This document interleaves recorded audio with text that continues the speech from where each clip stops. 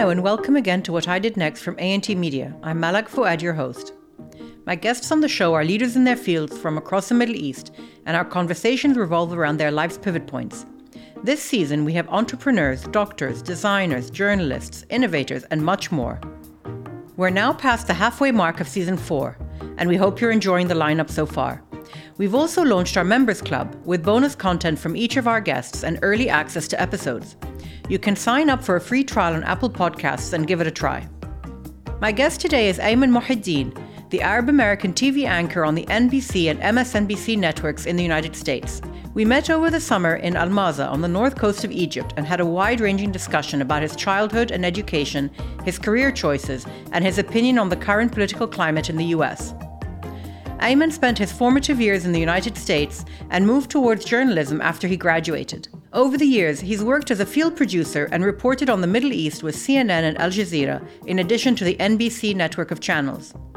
A few years ago, he exchanged his flak jacket for a suit and tie to take on prestigious and high-profile anchor positions in New York with NBC and MSNBC.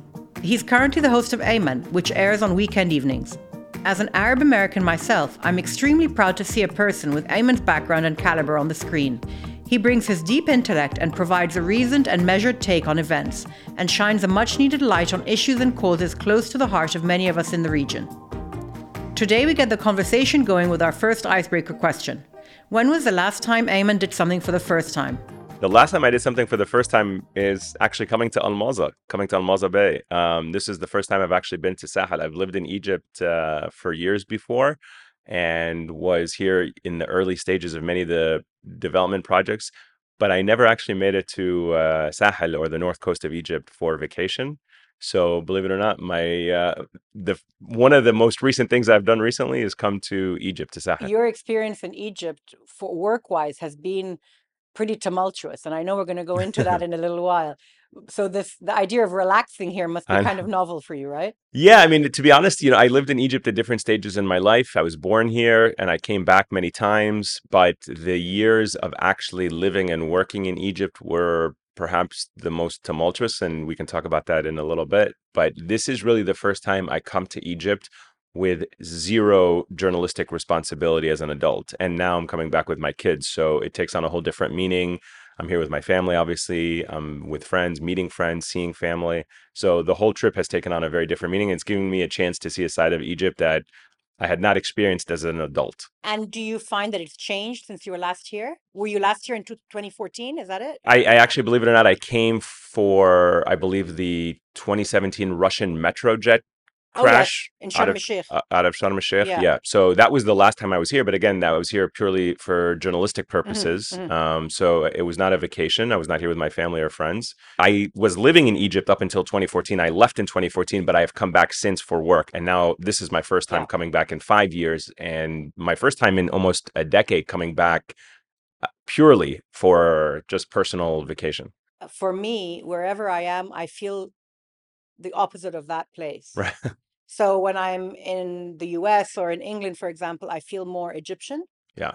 And when I'm here, I feel more foreign. And I wonder, how do you feel about that? Is that something similar for you, or are you able to sort of hold the two together?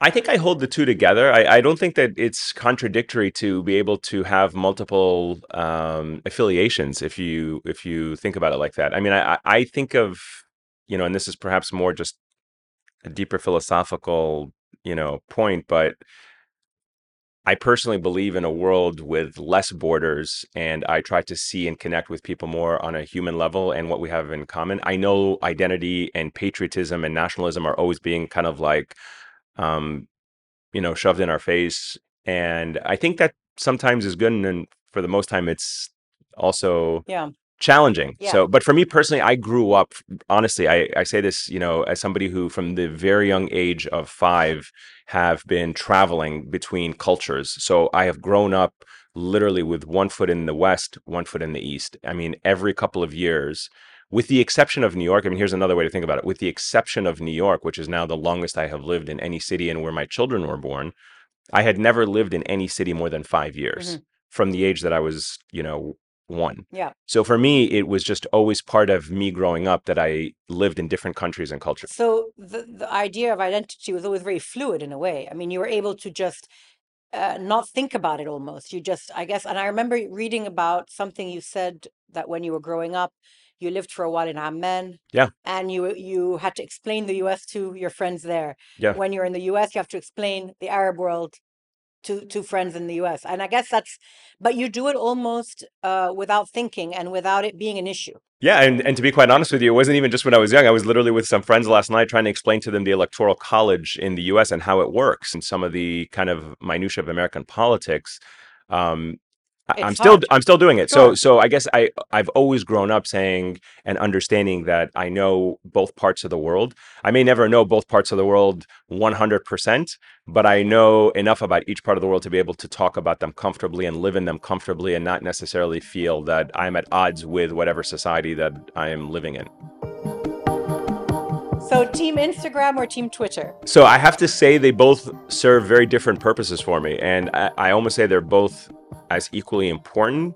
Twitter is for me 100% professional. It is just for me a stream of news and information that I rely on. I would say 0.01% of anything I post on Twitter is personal.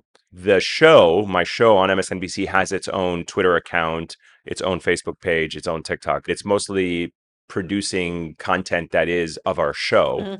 and things that we're putting out by our network. Whereas my personal Twitter account and my personal Instagram are personally managed and How do you marry by me. that? Because how do you, what if your opinion diverges from what is being produced by your show? I'm sure that's come up a lot of times. It hasn't. It hasn't? No, It hasn't.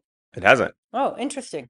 Well, my show is about me No, and no, my I know. opinions of it. So yeah, yeah. Of course, but I'm guessing there must be some parameters that you must be adhering to on the show. Well, I mean, just to be clear, we have, a standards and editorial guideline that we all abide by. I don't curse, for example. So I'm not going to curse on my personal page. I'm not going to curse on my show page.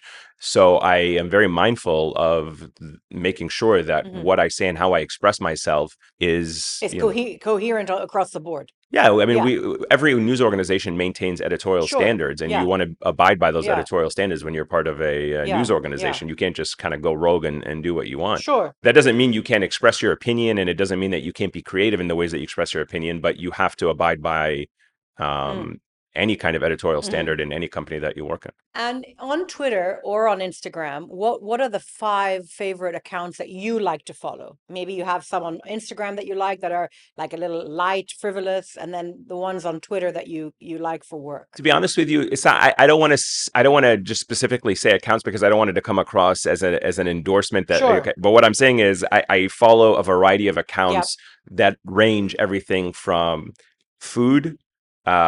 There are amazing, and for me personally, because I love to cook, Okay. so there are a lot of accounts in the U.S. that I follow of Arab chefs Oh, who are wow. Middle Eastern chefs, and so they cook and they explain, and for me, I really enjoy it. So that's Right. one. I love barbecue accounts. I Okay. love a lot of barbecue Yeah. accounts. I love sports accounts. And What also sports are you into? What do you like? soccer, definitely. And then I follow a lot of news accounts. So, Sure. and you follow a lot of accounts that, just a couple of years ago, you would never be able to hear from people directly. And I follow people that live in places in the world that I live that I can no longer access as easily, whether it's, Gaza or Yeah. Iraq or Afghanistan. Yeah. And it's an easy way for me to hear from people who are living in these places That's right. directly and see what they share directly. So it shapes and influences Yeah. my worldview about these events. It's interesting because last season I interviewed Sultan Al Qasimi, Yeah, who is based in New York now, yeah, and very good obviously friend. had a huge amount of influence here in 2011.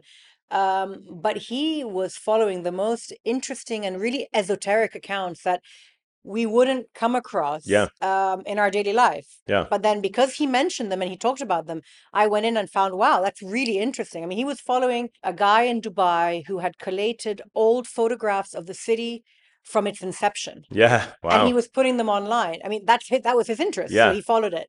Things like that No, you'd there. I never mean, be listen. able to access. I follow a lot of very interesting accounts in places all around the world. There's history in photography. I Yeah. follow Everyday Middle East. I follow Everyday has become like this own franchise of places that they just kind of post pictures of. Hmm. I follow a lot of fashion. My wife is in fashion. She has a shoe brand, and I follow a lot of her world Sure, in sure, terms of what she's interested in. sure. And certainly a lot of entertainment and culture Yeah, and news. So yeah, it's almost really hard for me to pick yeah. for you It's a five. mix. I love on a personal level. My two hobbies are photography and food. And so if you scroll through my accounts and see what I follow, you will see that I A follow a lot of lot that. of photography, a lot of food. I Yeah. love following a lot of amazing photographers.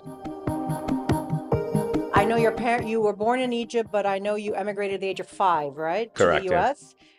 Tell me a little bit about your early memories from here, if you have any, and then what it was like growing up in the States and how that was for you. Yeah, so my first memory in Egypt, actually, believe it or not, was leaving Egypt. So I don't think I remembered much before the age of 5, but I do remember leaving Egypt and starting a new life in the US when my parents immigrated to the US. And the first place we went to was in Michigan. And we settled there for the first couple of years, which was a complete culture shock because I just was totally taken back by how cold it was. It was obviously the first time I had seen snow in my life.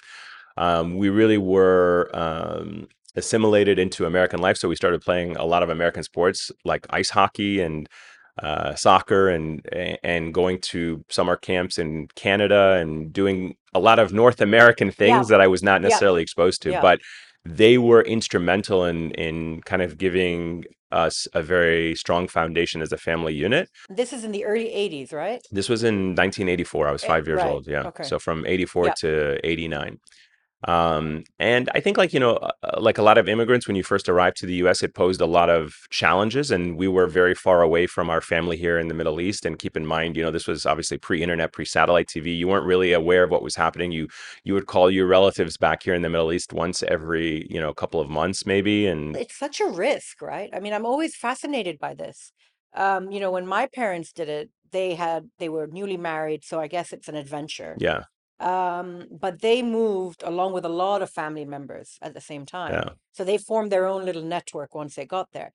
But I find it fascinating. I think, being the child of immigrants, you it's hard to understand that that's a risk what they did. That was risky. It's I think for me, I mean, having thought about this a lot in my life, and especially as I got older and had my own children, immigration is an act of courage. Yeah, Um, completely. it is an act of generosity for future Yeah. generations. It is perhaps the greatest example of paying it forward because the people who decide to immigrate are making an active decision that the reason why they're immigrating is not to improve their own life. They're going to countries they had never been, at least in my parents' case, they were coming to a country they had never stepped foot in. And I think if you understand that at a young age, and I think we understood it because of just our own personal family experience, you understand that responsibility that you owe to your parents and you owe to your kids. That has shaped my worldview about how I view the immigration crisis in the United States right now, which is always an ongoing debate where people try to, and also in Europe, where people always try to dehumanize immigrants for wanting a better life and Yeah. wanting to make the Yeah. sacrifices. I think there is no greater act of courage than picking up your roots. And I think it also depends, like you said, at what stage in your life you do it. When my parents immigrated to the US, my parents already had my brother and I, so they had already had their family. My parents were both very established Which in is their even careers. riskier, right? Yeah. Completely. I, Yeah. I think it's different when you move at a young age. If you're a student, if you go to a country to study, you fall in love with it and you stay. Those are very different experiences than saying I think my dad was around 40 years old when he left Egypt. So he had lived half of his life in this country. Same with my mother. They had lived, obviously, she's Palestinian, so she had lived her life in the Middle East. Her family was here. Her roots were here. Yeah. Her professional career was started here. To pick up and say, I am going to leave all of that behind to pursue a new life that is potentially going to be better for my children, is also like just such a risk, like you said, but it's such an act of courage. And when they look back, I'm just curious, they must be very satisfied. The short answer is absolutely. They have a son who is a life-saving neurosurgeon. So I think just the ability to know that they have one of their sons be able to excel academically, become a neurosurgeon, be able to do the type of work that he's doing, impacting and saving people's lives, being able to. And you, Ayman. Let's No, I not know. forget you. No. But I also was going to say, and then the other side of it, being able to, turn on the TV and Sure. see their son's name, Ayman, on Of course. a major American Absolutely. cable network, Absolutely. and being able to speak in a way Yeah. that they can be proud The of. pride of it all. Absolutely. Exactly. So I think ultimately, my parents just celebrated their 47th wedding anniversary Amazing. just a couple of days Yeah. ago. And my mother sent us on the family group chat a message where, jokingly said that, it's almost two life sentences of marriage. But she said that the greatest gift has been being able to see her grandchildren grow Yeah. up in what they are, Yeah. Yeah. young kids right now, Yeah, but feels that it was these worth. are they're important moments. They're very important moments, I think. Yeah, yeah.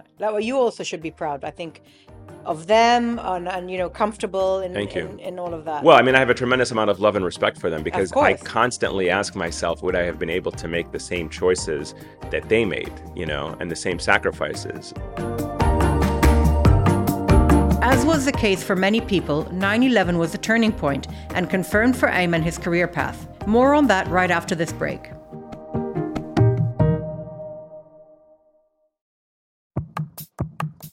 I wanted to take a minute to tell you about our bonus episodes, available exclusively for subscribers. On each bonus episode, I take a deeper dive into my guests' industries, and I share some extra parts from our conversation.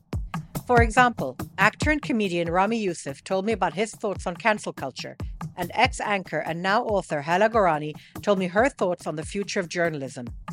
All of these great stories are only available on our bonus episodes, so subscribe now to unlock this amazing extra content.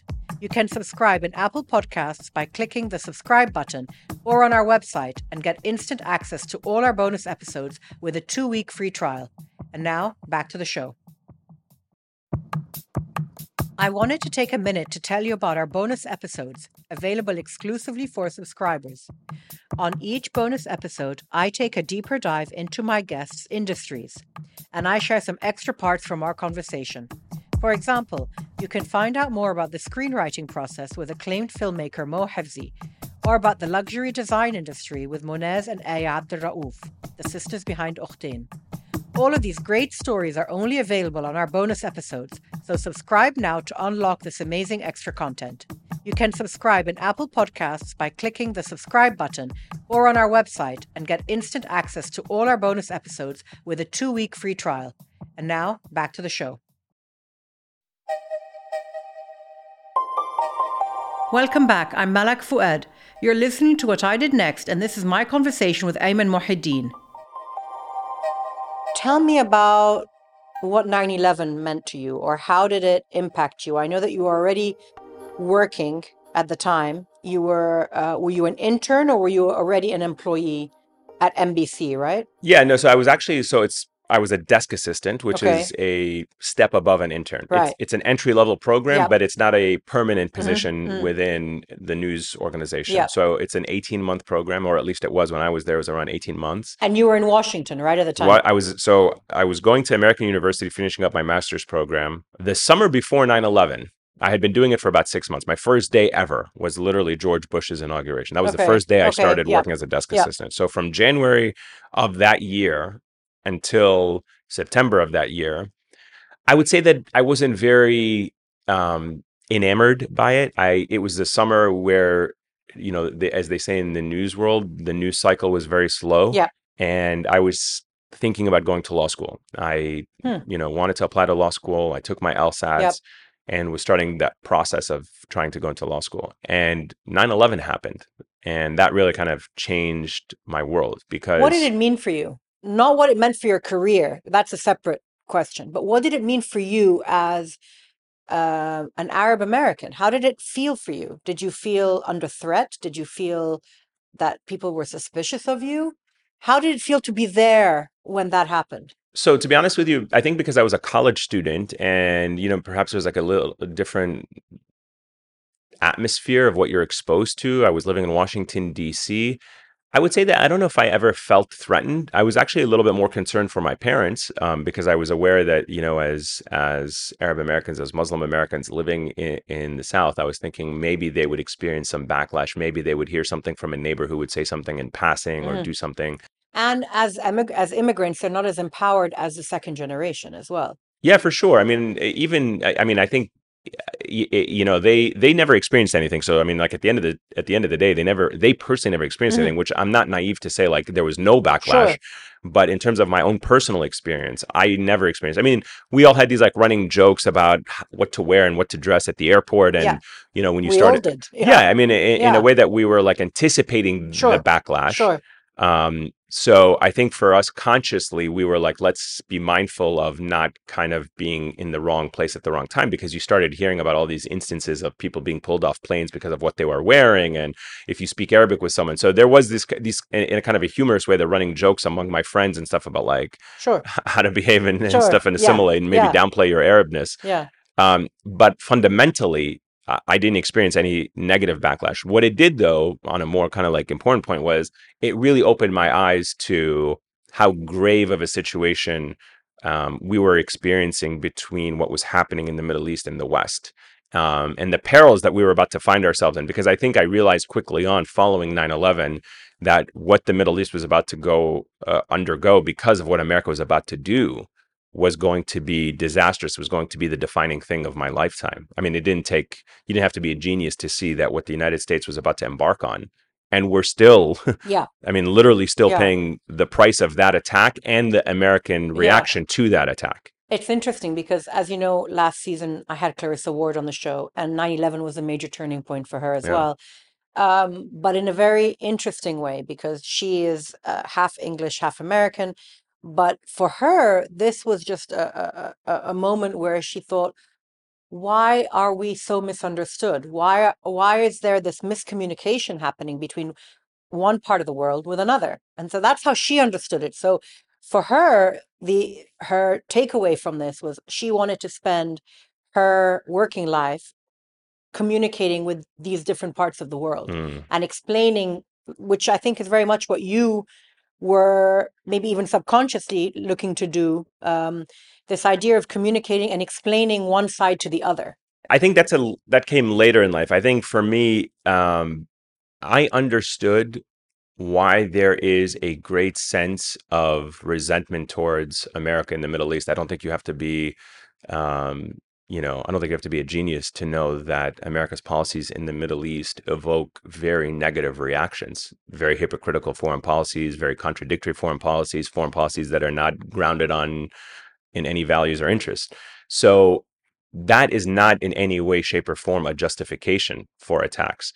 But I think this questioning of why do they hate us, um, I think was a very stupid question. I mean, it was all over the newspapers in America. It was on the It cover was of on the cover of Time, it was right? on Or the cover of Newsweek. I forgot which magazine, Newsweek, Time, but it was on the cover of a lot of things. Why do they hate us? And But was it asking, a stupid question, Ayman? I don't know if it was, because if you're living in North Dakota and you don't follow international news, that's a perfectly legitimate question. You have no exposure to what's happening anywhere else in the world. And most people in small town USA do not watch the international news. So why do they hate us? In my mind, is a perfectly legitimate question. fair. Maybe it's not a stupid question. Maybe the answer of like trying to explain, um, if you don't explain to your audience what you're doing, you can't then wake up the next morning and say, hey, why do they hate us? If you're ignorant about what your government is doing, if you're unaware about the abuses and the atrocities and the way your government is perpetuating dictators and authoritarian regimes and exploiting the resources of a region and playing up conflict to constantly keep a region unstable, favoring one government over the other, perpetuating a military occupation of another group, if you're doing that and your own people are ignorant about it, the question isn't really why do they hate us? The question should be more about like, this is why they hate us. Okay. So Yeah, it's more about the framing the framing of question it's differently. exactly. So in a perfect world, yeah, I guess I understand your point that the question is right. I think it's very disingenuous to say that the American government and the American media at the time of 9/11 were unaware of what America was doing in the region, Yeah. in the Middle East, and Yeah. being unable to explain that to the Yeah. American audience, which is what is one of the main factors um, that I try to, again, I in my show, in my reporting, is you have to know what your government is doing in this part of the world to understand why there are certain tensions and certain views and certain perspectives about America. I agree with you completely, but I still think that the news media is catering to, in the US, catering to people like you and me who are already interested, or to a certain, the coasts, the West Coast and the East Coast, the middle states. If you're, in those small towns, you're not going to access this kind of news. Well, I mean, I humbly disagree with you. Okay, But please do. first of all, in 2001 is very different than where we are now. Of course, So, of so we can course. kind of, I mean, it's hard to kind of talk about where we are now and say back in 2001 what the attitude. Absolutely. Information for me and how you consume information is just as much about the consumer as it is about the person who's producing the news. And kind of to make it an analogous to consumers of other products, and we can debate whether journalism is a good or not, but when you are going into a supermarket, you have millions of options of what you can eat.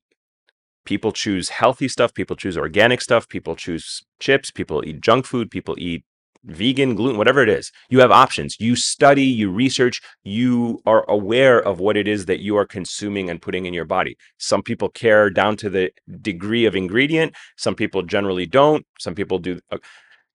Information is the same. Mhm. It is your responsibility as a citizen of a democracy where you have access to free press and millions of data points, whether Yeah. on social media, whether on cable, whether on radio, whether on digital, whether on broadcast, whether on local news, to access that information and to actively choose what it is that you want to put in your brain and what it is that you want to expose yourself to. So if you're telling me that you are in North Dakota and you don't care about what your government is doing overseas, I can't help you. I can present it to you. It is there now. You Absolutely. have access to it in Yeah. every single platform. If you don't care, that's on Yeah. you.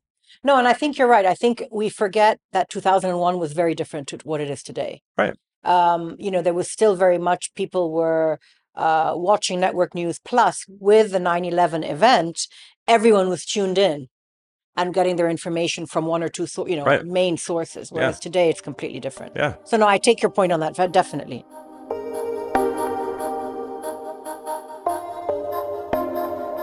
I just want to go through a couple of highlights, if you like, in terms of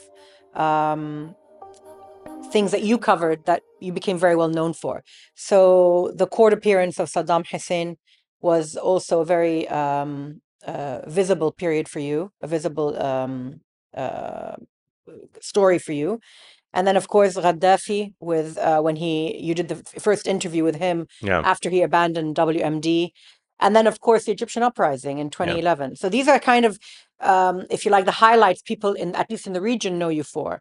And then, of course, there was Gaza in 2014. I kind of want to touch Well, before on. that, there was Gaza in 2008, which is Operation Cast Lead. Okay. Yeah. So I wanted just to touch on a couple of things. I don't want to go back and tread over those episodes in your life because they've been publicized a lot. But I'm interested in, for example, the 2014 period in Gaza. You were the first journalist on the ground for NBC, but then there was a bit of controversy internally. They wanted to bring in another journalist, and then they U-turned and they allowed you both to be there.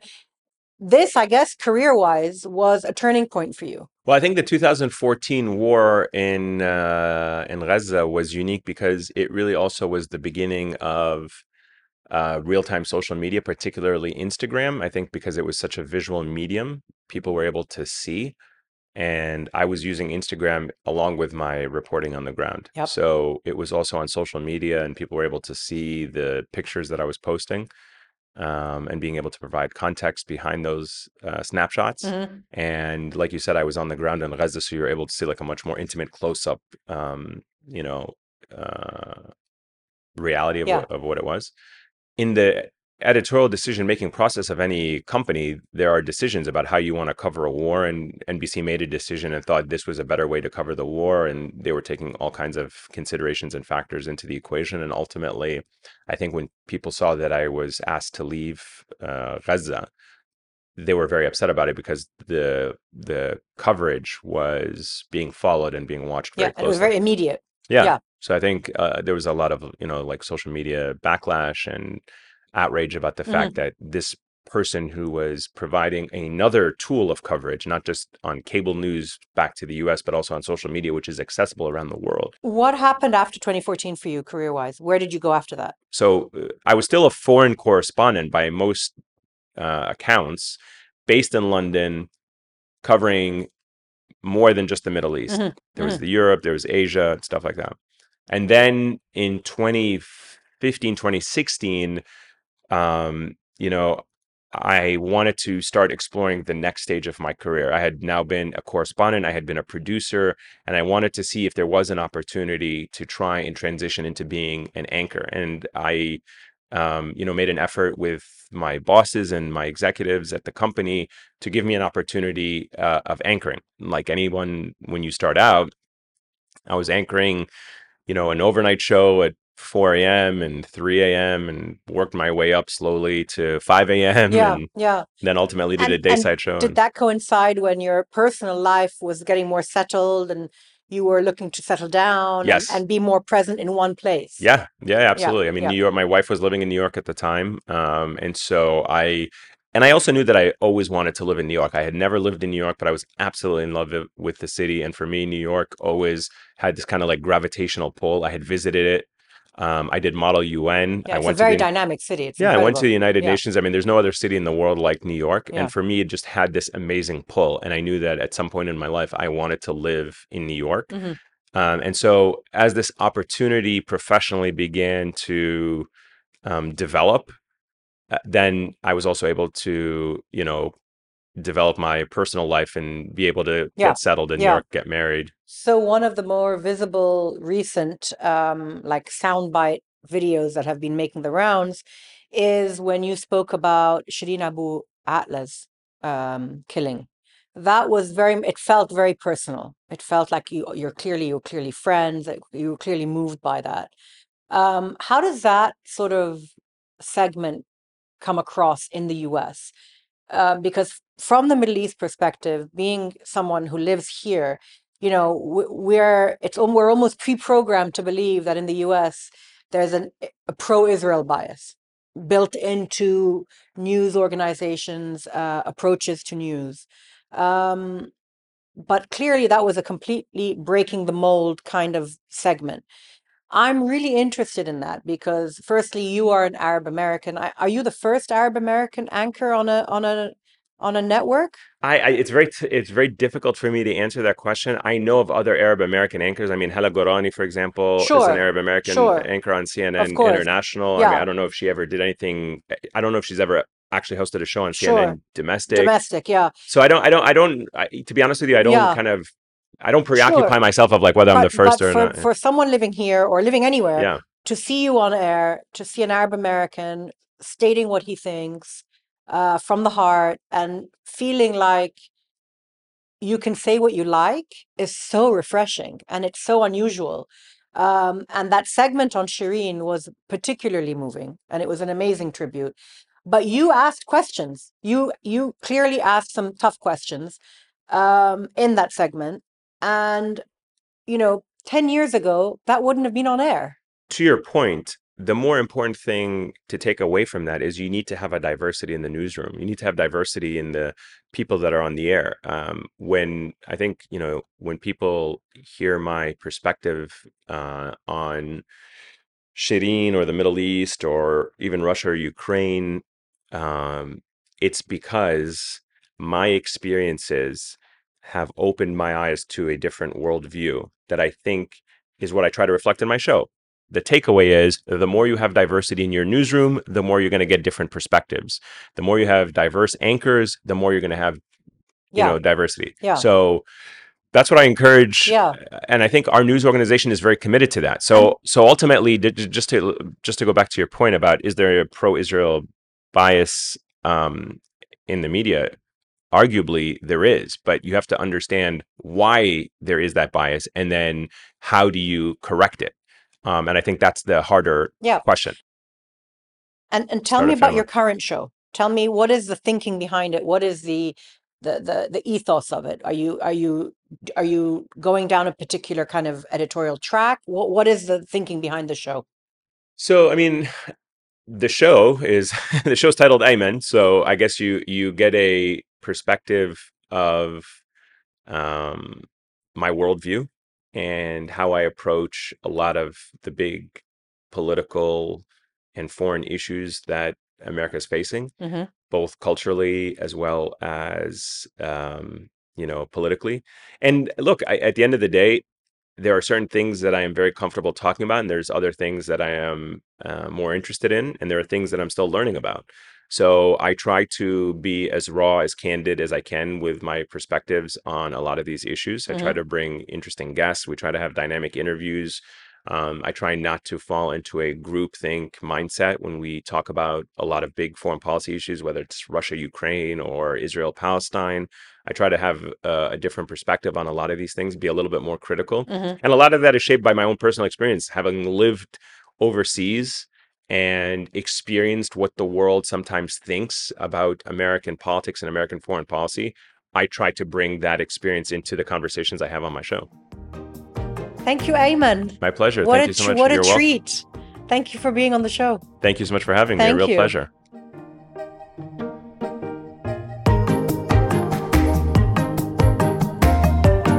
Thank you for listening today. If you've enjoyed the conversation, we've got more from Ayman in a bonus episode exclusively for our members, out next week. You can subscribe on Apple Podcasts to get this. Plus, as a subscriber, you'll get early access to our next episode as well. This episode of What I Did Next was brought to you by ANT Media with me, Malak Fuad, and is co-produced by Chirag Desai. For video snippets from our interviews and other updates, just search for What I Did Next on Instagram, Twitter, and on LinkedIn as well. We'd be really grateful if you could also leave us a review of the episode in your favorite podcast player, as this helps more people know about the show. See you soon.